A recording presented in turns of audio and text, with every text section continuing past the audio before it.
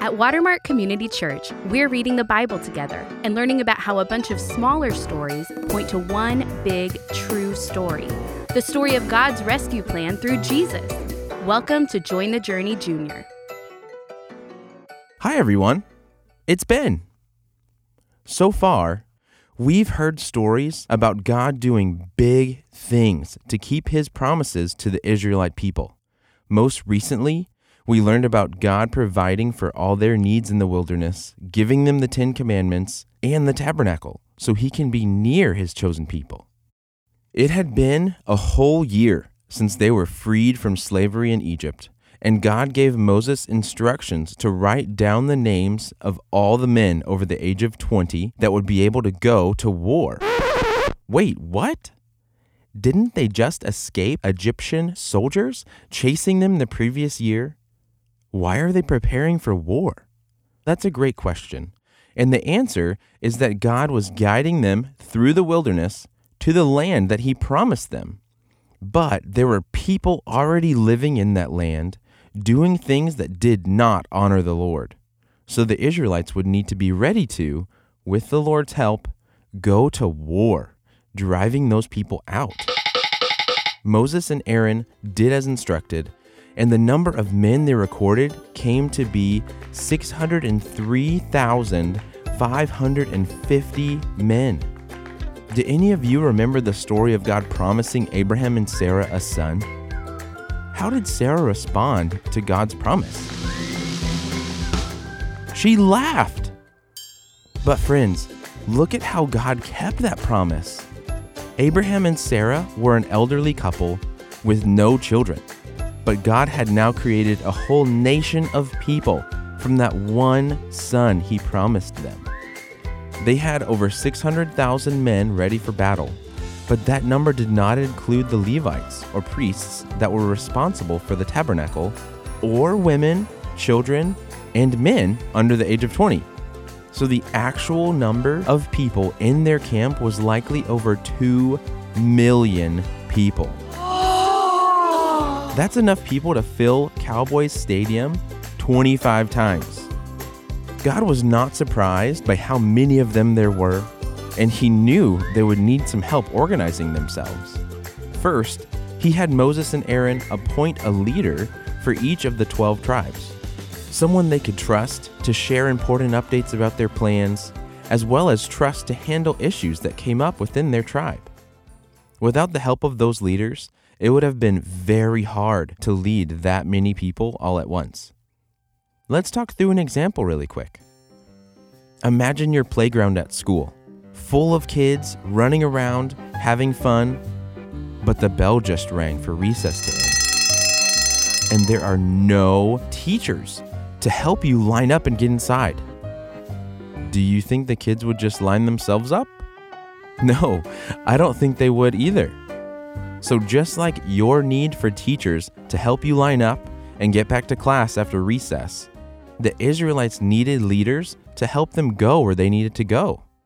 Next, God instructed Moses and Aaron about how the camp should be arranged. He told them where each tribe would camp, as well as the order the tribes would walk as they traveled.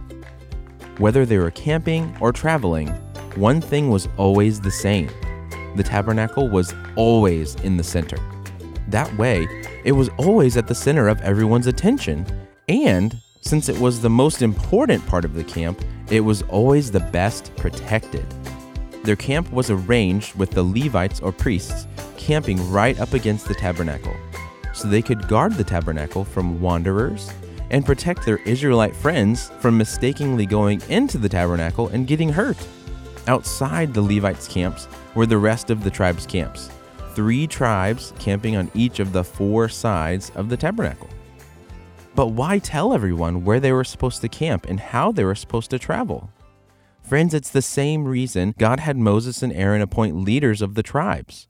Without that clear standard, the people would live in chaos and it would be hard to travel as one united group. Let's think about our playground example again. Kids are running around, the bell rings for recess to end, you do have teachers to help you line up, but Those teachers have never been to this school and they have no idea where to line up or where your classrooms are. Do you think your classes would make it back to your classrooms? I mean, maybe, but it would be really hard.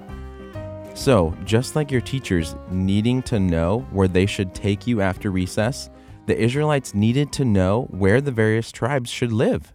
So God gave them that information. God took something that could have been very messy, chaotic, and stressful and made it into something that was clean, organized, and stress-free. God even broke down the job responsibilities for the Levite priests. He gave different groups of priests different jobs, so each of them could be really excellent at their specific act of worship. All right, friends, let's review what we learned today with a few questions. Question 1. Do you remember why God had Moses counting the men ready to go to war?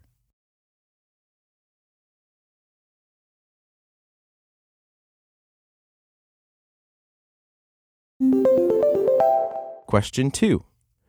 Why did God tell the Israelites how to organize their camp?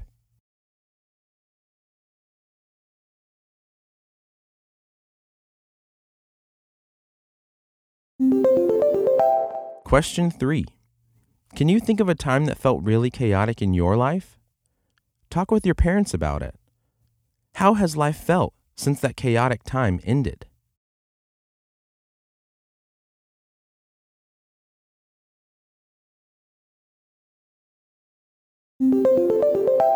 The all-powerful, all-knowing, all-seeing creator of everything likes to bring order out of chaos.